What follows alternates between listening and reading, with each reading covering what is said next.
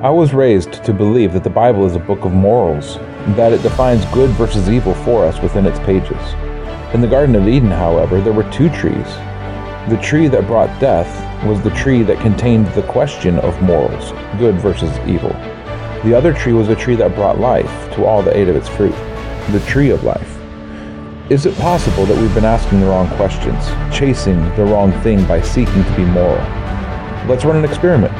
Rather than seeking to define and live by good versus evil, let's flip the question. Let's define life instead. But to do that, we must first seek it out. So join us as we derish chai, as we seek life. Hey everybody, welcome to the Derish Chai Experiment, the show where we take the things of life and we attempt to understand the Bible through them, using the patterns and the things that we see represented in the world around us. This week we'll begin chapter 24 of Genesis, but we're not going to finish it. In fact, the ending point of this week is going to seem somewhat of a cliffhanger. However, there's a lot to be said about this week, so let's go ahead and get into it. So as we come into this chapter 24 of Genesis, Abraham and Isaac have just gone through their ordeal on Mount Moriah. Sarah, the faithful wife and mother, has just passed away. A lot of heartache, worrying, and testing has just been passed through, and as is so common in the patterns of life that God puts his people through, a growth in covenant is now at hand, a deepening of relationship. And this entire chapter tells the story of the servant of Abraham that is sent to Haran to find a suitable match for Isaac. And if you're paying attention, you will notice that the last chapter, this chapter, and a large portion of the next, the focus of the text shifts from the main actors, or the main characters, if you will, to secondary and even tertiary characters. This week, we're barely going to see Abraham. We won't see Isaac, but we will meet his wife. And while Rebecca seems to be the focus of the chapter, there's another character that we'll meet that has a much larger role to play in the history of Israel. And Rebecca, while the wife of Isaac and the mother of Jacob and Esau, is really only a secondary character. She is in the background for many of the stories to come, and she's only ever really once the main character in any story. However, we're going to meet Lavan, the brother of Rebecca, and he becomes a very central character in a few chapters from now. And these two are people that we will speak of more next week, because we're really going to get a chance to meet them next week. This week we'll focus on the servant. The servant of Abraham is a very minor character in the course of the narrative. He is a character, however, that can teach us a lot about our relationship to God. In the past, I've heard and I've even taught that the scripture provides an archetype of the Holy Spirit being sent to the nations in order to gather the bride for the sacrificed only son. However, as I really looked at it this week, I don't necessarily think that this text upholds this idea. So we're going to explore this some. Exactly who is the messenger, and is he an archetype? And if he is an archetype of whom? And there's another thing that we'll run into as well. This week we will run into a first in Scripture. Well, since this is the book of Genesis, firsts are to be expected and even looked for. However, this week is a very important first, because we will encounter this week the very first prayer recorded in Scripture. We usually tend to steep our understanding of prayer as a conversation with God. And sure, up to this point in Scripture, others have talked to God. And each of those times, it's at least implied that God was present in some physical way. The reason that this is implied is because every time in the past, God has responded with speech. The past communications with God took the form of conversations, which may then be called prayer, but when we pray, especially in the modern world, we don't experience prayer in the same way. In fact, we rarely hear a voice respond to us in clear speech. Usually it's as if we're just speaking to the air. And that is what we find modeled for us in this chapter. One thing to understand is in the Old English, praying meant specifically to ask or to beg for something, not simply to have a conversation. And once again, that is something else that we will see modeled this week for the very first time in this very first prayer. We'll see someone making a request of what seems to be empty air. But this man, he knows things about God, and he leverages what he knows of God's character as part of his request. This man, though he's not a primary character as we conceive of it, he is a secondary and a faceless character in the story of Israel. He doesn't even get a name in this chapter. He has a part to play, but he's not the guy. To many of us, he's almost missable in the story, and that's a shame. because this man, this faceless background character, is very prominent and very necessary to the continuation of the covenant. Who he is and how he is described is vitally important, and his prayer can teach us a lot about God, about ourselves, and about our relationship with God. So let's go ahead and read this chapter only up to verse 33, and then we will come back and discuss it. Genesis 24, verses 1 through 33. And Abraham was old, advanced in years, and Hashem had blessed Abraham in every way. And Abraham said to the oldest servant of his house, who ruled over all that he had, Please put your hand under my thigh, so that I make you swear by Hashem, the Elohim of the heavens and the Elohim of the earth, that you do not take a wife for my son from the daughters of the Canaanites, among whom I dwell, but to go to my land and to my relatives, and to take a wife for my son Yitzchak. And the servant said to him, What if the woman refuses to follow me to this land? Do I then take your son back to the land from which you came? And Abraham said to him, Beware lest you take my son back there. Hashem, Elohim of the heavens, who took me from my father's house and from the land of my relatives, and who spoke to me and swore to me, saying, To your seed I give this land. He sends his messenger before you, and you shall take a wife for my son from there. And if the woman refuses to follow you, then you shall be released from this oath. Only do not take my son back there. Then the servant put his hand under the thigh of Abraham his master, and swore to him concerning this matter. And the servant took 10 of his master's camels, and left, for all of his master's good gifts were in his hand. And he arose, and he went to Aram Naharaim, to the city of Nahor. And he made his camels kneel down outside the city by a fountain of water at evening time, the time when women go out to draw water. And he said, Hashem, Elohim of my master Abraham, please cause her to meet before me this day, and show loving commitment to my master Abraham. See, I am standing here by the fountain of water, and the daughters of the men of the city are coming out to draw water. Now let it be that the young woman to whom I say, Please let down your jar to let me drink, and she says, Drink, and let me water your camels too. Let her be the one whom you have appointed for your servant Yitzchak, and let me know by this that you have shown loving commitment to my master. And it came to be before he had ended speaking that Rivkah, who was born to Bethuel, the son of Milcah, the wife of Nahor, Abraham's brother, came out with a jar on her shoulder. And the young woman was very good-looking, a maiden, no man having known her. And she went down to the fountain, filled her jar, and came up. And the servant ran to meet her and said, Please let me drink a little water from your jar. And she said, Drink, my master. And she hurried and let her jar down to her hand, and gave him a drink.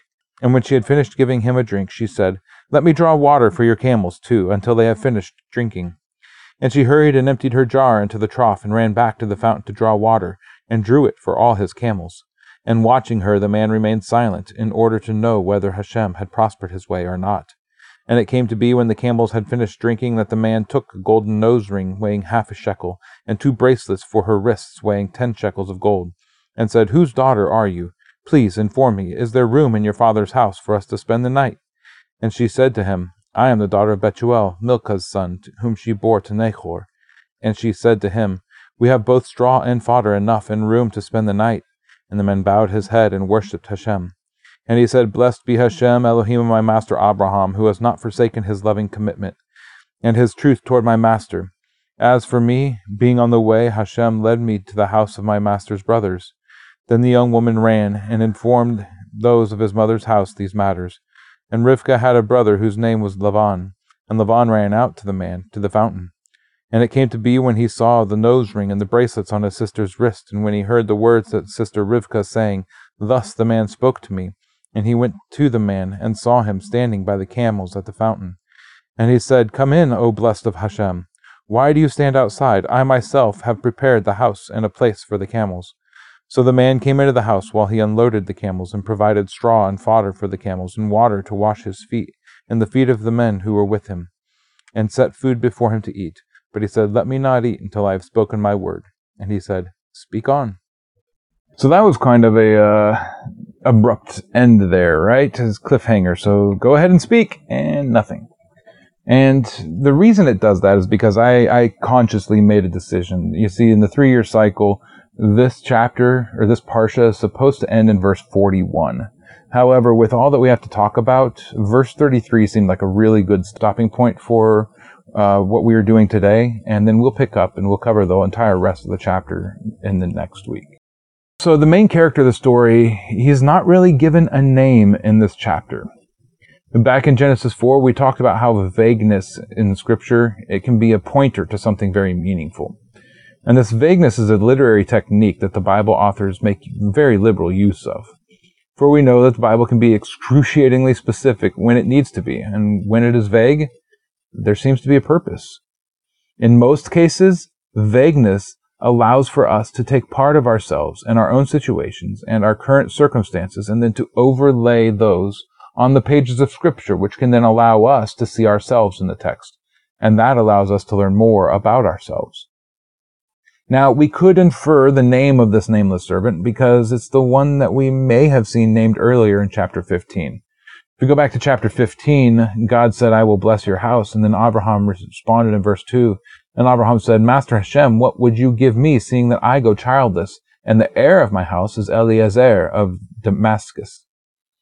And that could be useful, I suppose, but what I have found is that when this happens, when we go back and we grab this name from that previous chapter and then import it into this chapter, a lot of people end up making correlations that I spoke of earlier, of the text speaking of the Holy Spirit as an archetype.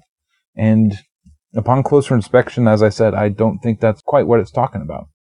You see, Eliezer, it means "my God is help." And that gets us thinking about the helper that Yeshua said that he would send before his people.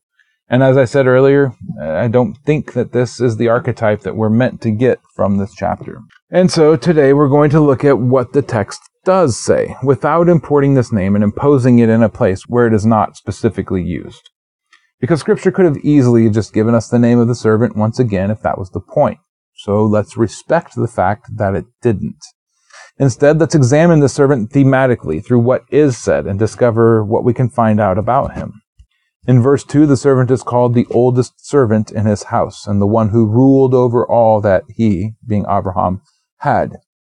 This man is referred to as the servant 13 times in this chapter, 6 of them in this first section that we're reading now, in verse 2, 5, 9, 10, 17, and 34. The other 7 occur in the last part of this chapter that we're going to look at next week. And there is another title that's used to refer to the servant in this chapter. 6 times in this part of this chapter, the servant is simply referred to as the man, Ha'esh, in verse 21, 22, 26, 29, and twice in verse 30.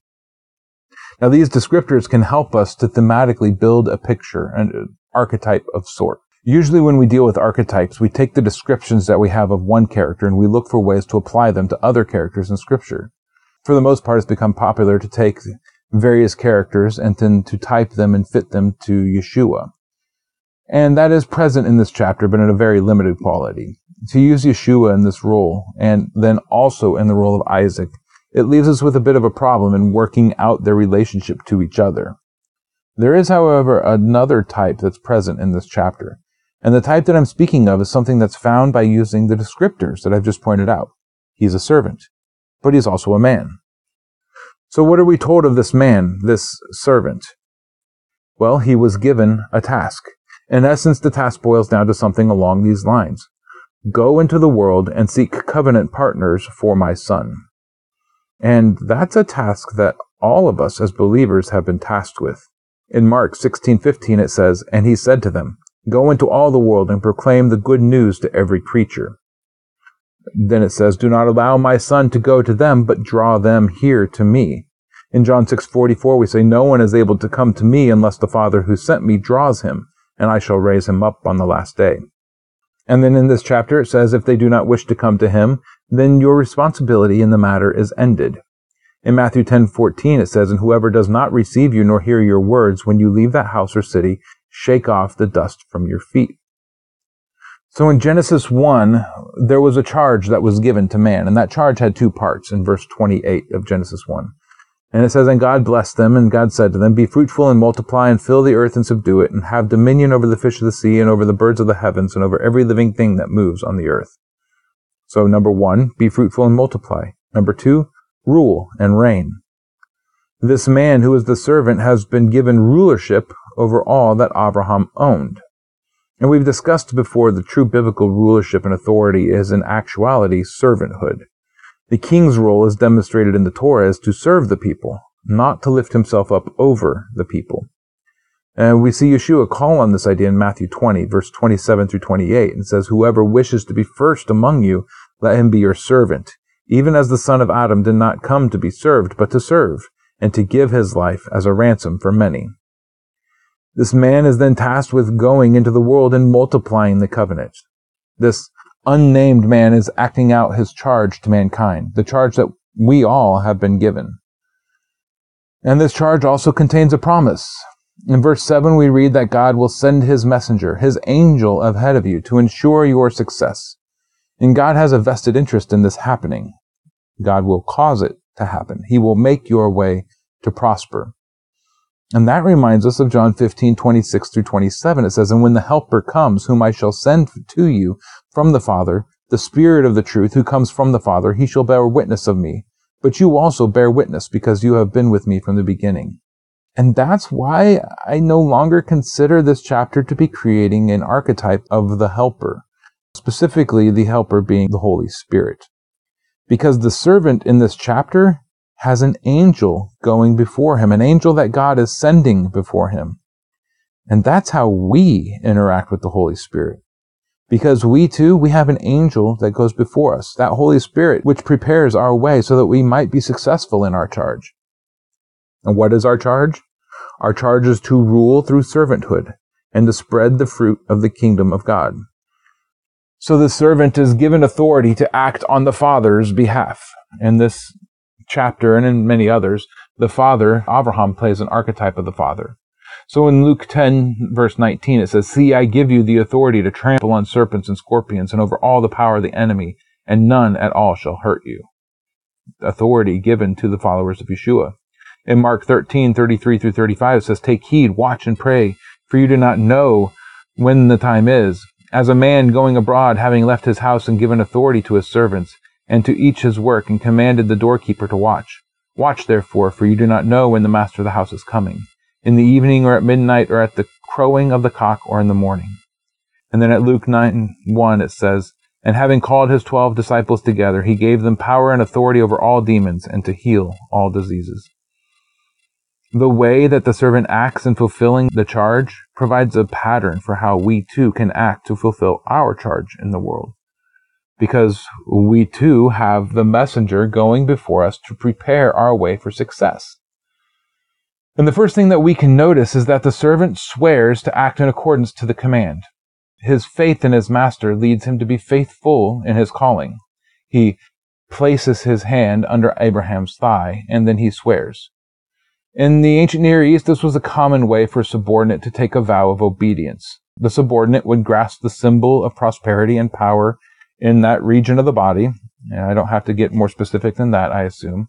And then they would swear to obey. We read of this type of promise twice in scriptures.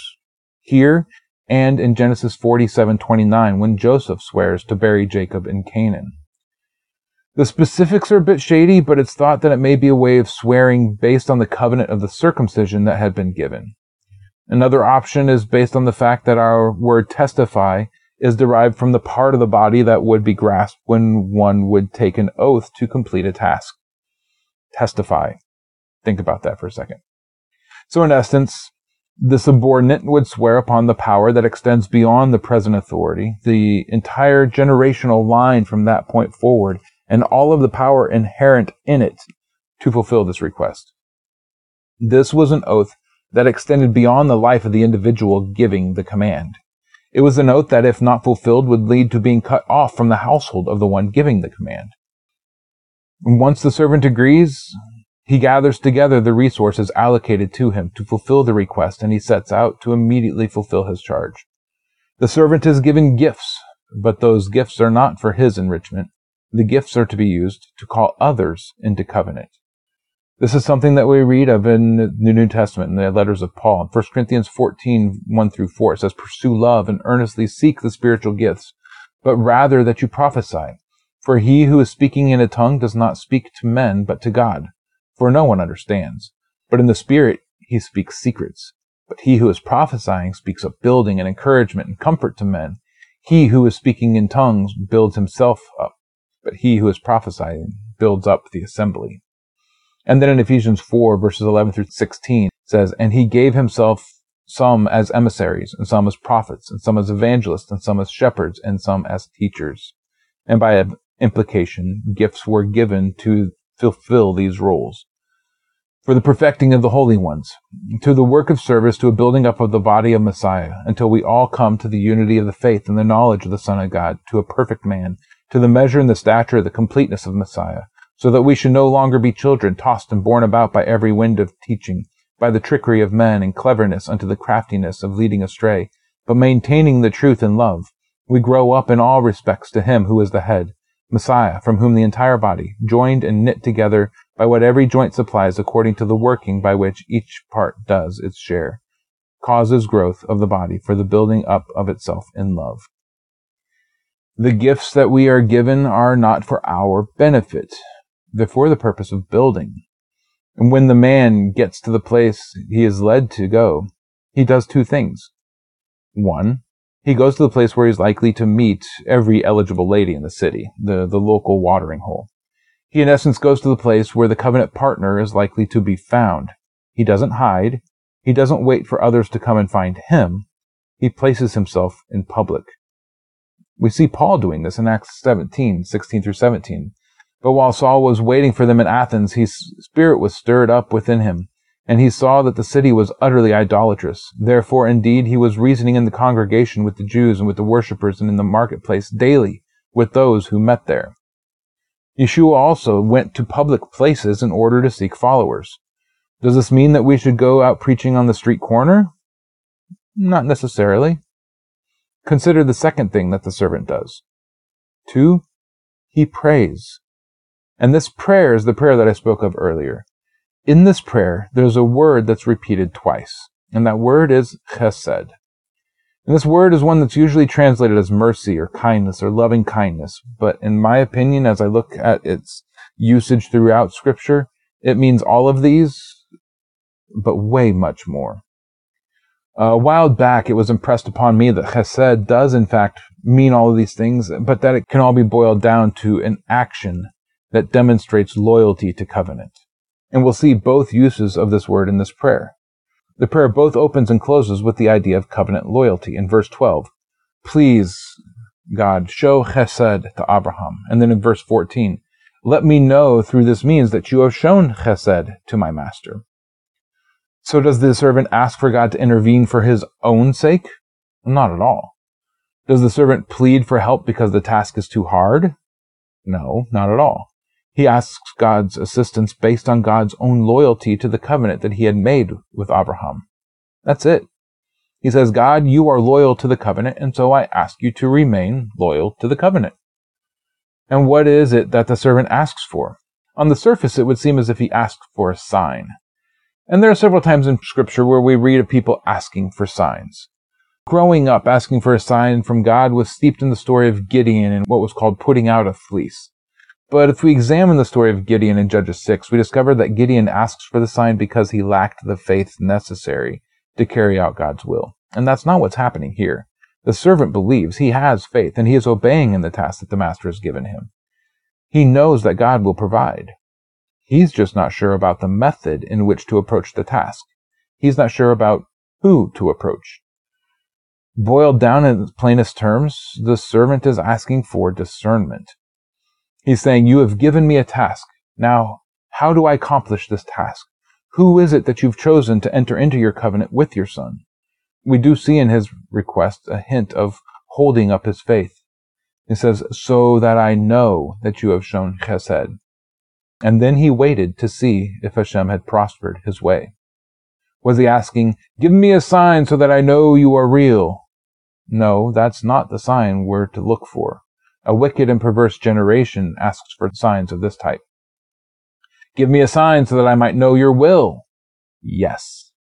This is the type of sign that the servant is asking for. And I myself have done this, and God has answered very concretely. And this is the only reason that I still do what I do. Because the fact of the matter is, I don't have a huge listenership. Now, those of you listening out there, you're probably people who know me personally. And I've been on the verge of quitting doing this, on leading the congregation that I lead, on doing many of the things that God has asked me to do on multiple occasions. But each time it's come down to it, I have stopped and I have simply asked, Father God, if this is what you want me to do, if you wish me to stay true in this, I'm going to need for you to make the way for it to occur. And then he did. He would make a way in the wilderness when there seemed to be no other way. Once God answers with a sign, however, in this way to make his will clear, don't keep asking for him to prove himself in the same way. So if we dig deeper into the thematic imagery of this chapter, what exactly is the servant asking for? He's asking, how will I know the one that you want to be in covenant? And how will I know who to approach with these signs of the covenant that I'm carrying? To whom shall I share the promise of inclusion into the household of Abraham? Dare I say it, who do you want me to share the gospel with? This good news that the covenant of promise needs a bride, and that you too could be that bride. A great nation is in the process of being formed, and you can be part of that. And we're told that we are not to cast our pearls before swine, right? We're not to take what is precious to us and throw it out in front of just anybody. So how is it that the servant was prevented from making his offer to a person that was not the one that God had chosen? How was the servant to know that the one he had approached wouldn't be considered swine when held up to the standard of covenant? What did he ask for from the bride, from this covenant partner? He wanted her to demonstrate fruit of mercy, compassion, and kindness. How will you know them? By their fruit. It was his task to be fruitful and multiply. Who was the fruitful one of the covenant meant to multiply through? Well, one who bore the same fruit. And there's so many ways that we can see this idea carried on throughout the pages of Scripture. 2 Corinthians 6:14 says, do not become unevenly yoked with unbelievers, for what partnership has righteousness and lawlessness, and what fellowship has light with darkness? We see another instance of this in the Torah, but this other instance takes on a slightly different approach. A prayer is made asking for discernment. Is this of you, or is this my own desires? And the second time, the discernment is based on the covenant partners, this time not for inclusion, but rather for exclusion from the covenant. In Numbers 16:28 through 31, we read of the rebellion of Korah. And Korah gathers all of his men that want to overthrow Moses as the governmental leader. He gathers a bunch of men that want to overthrow Aaron as the religious leader. And they all come together to withstand Moses, to stand up against him.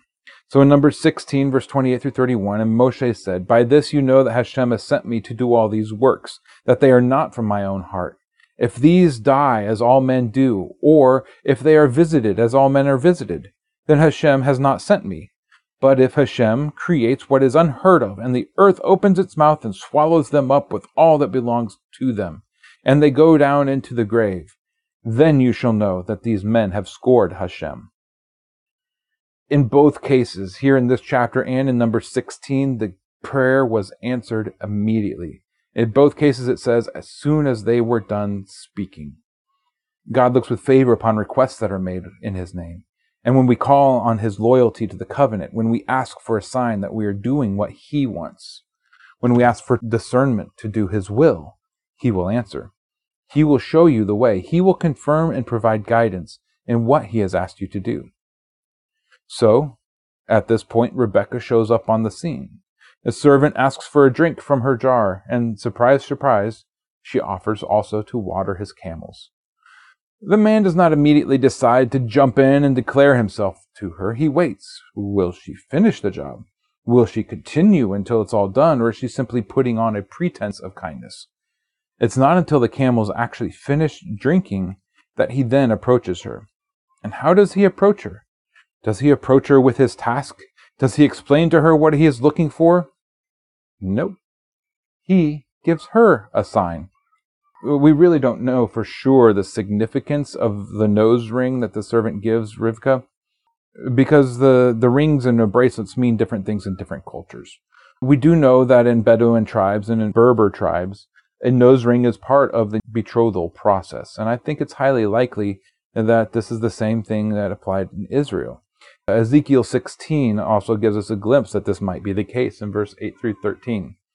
It says, "Again I passed by you and looked upon you and saw that your time was the time of carnal love, and I spread my skirt over you and covered your nakedness, and I swore an oath to you and entered into a covenant with you, and you became mine, declares the Master Hashem. And I washed you in water, and I washed off your blood, and I anointed you with oil. And I dressed you in embroidered work, and gave you sandals of leather. And I wrapped you in fine linen, and covered you with silk. And I adorned you with ornaments, and I put bracelets on your wrists, and a chain on your neck. And I put a ring on your nose, and earrings in your ears, and a crown of adorning on your head. Thus you were adorned with gold and silver. Your dress was of fine linen and silk, and embroidered cloth. You ate fine flour and honey and oil, and you were exceedingly beautiful and became fit for royalty." So the size of the ring that's here is symbolized the wealth of the giver, and the ring itself would act as a sort of dowry, as the woman would be able to sell the ring in the case of a divorce or the death of her husband to provide for herself. He doesn't just give Rebekah the specifics of the offer, the covenant, or the family that she would be joining, but she understands the basics of what's going on here. The servant is, in essence, when he hands her these things, he is saying, "I'm looking for a bride for a very wealthy man." And then he asks, "Whose daughter are you?" The marriage offer was made before he even knew whose family she belonged to.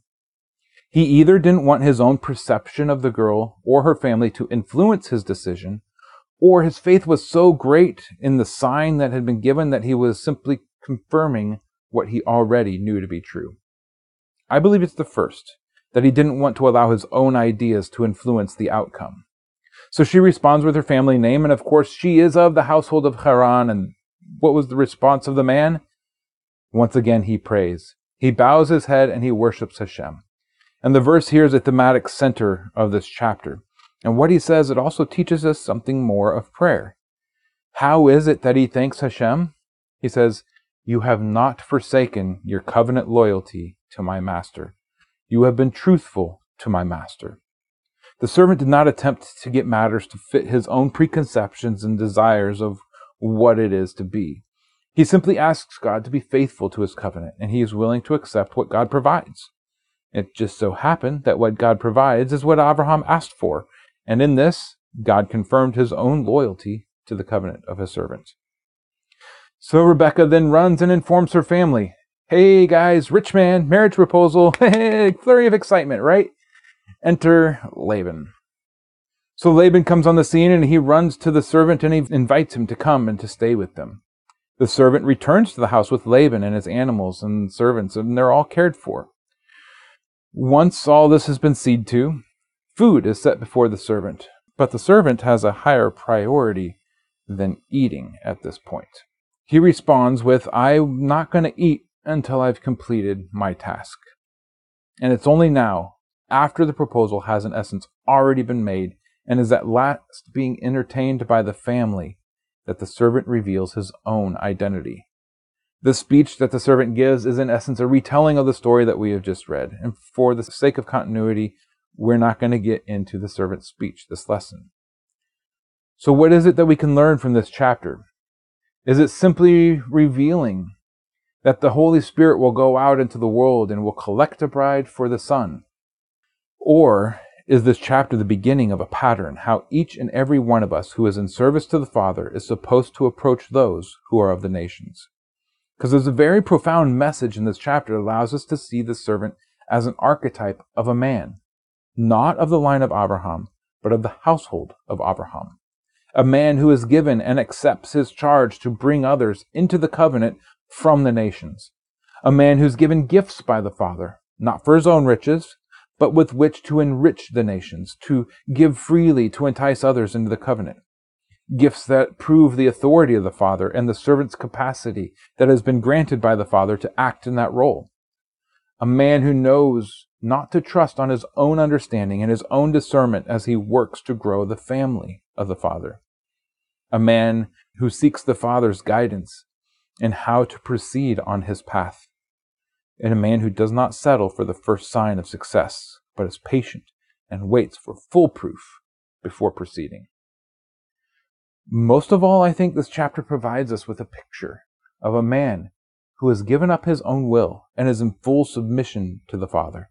And this man who has been faithful in his past service has been entrusted with the future success of the covenant.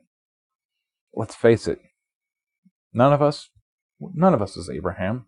We're more like Lot than anything else. None of us is Isaac or Sarah or Rebecca. Rather, in the grand scope of things, we are this unnamed servant who will be passed over by most. We will be the one who's not really even considered to be part of the story. And that's as it should be, because that is our role. This is perhaps the chapter in Genesis that we should all strive to really learn from, because in it we find our own picture. And we can learn much of how we should be from the others. We learn an awesome lesson of faith, righteousness, covenant, blessing, and more through the others, through the main characters. We aren't the main actor, though, and so perhaps the best glimpse of who we are in relationship to the Father is here. We are the unnamed servant. That's our job, to serve. He gives us gifts so that we might go out into the world. We might approach those who God seeks to have in covenant with His Son. We then give those gifts or pass them on to those people and explain that you can come join. You can join the family of Abraham. You can join in the kingdom that's being built. This is the example given for us here. This is perhaps the greatest example of the common individual that we will find in Scripture, of just the normal person, you and I, walking through this world. No one knows who we are. We're not the great patriarchs of the faith. We're not the central characters of the story. We're in the background, unnamed, unrecognized even. And yet, it's our job to go out and to build the kingdom. And God's done that for us. He's equipped us for that. So as you go into this new week, look for ways, look for people. Learn to pray the prayer that the servant prays in this chapter. Oh, Father, please show me who it is that you want to include in your covenant. Give me the gifts that I need to reveal to this person, this unknown person from the nations, that will demonstrate your love for them, demonstrate your wealth, your power, and your authority. It's only with these things that we can even have a slightest hope of success.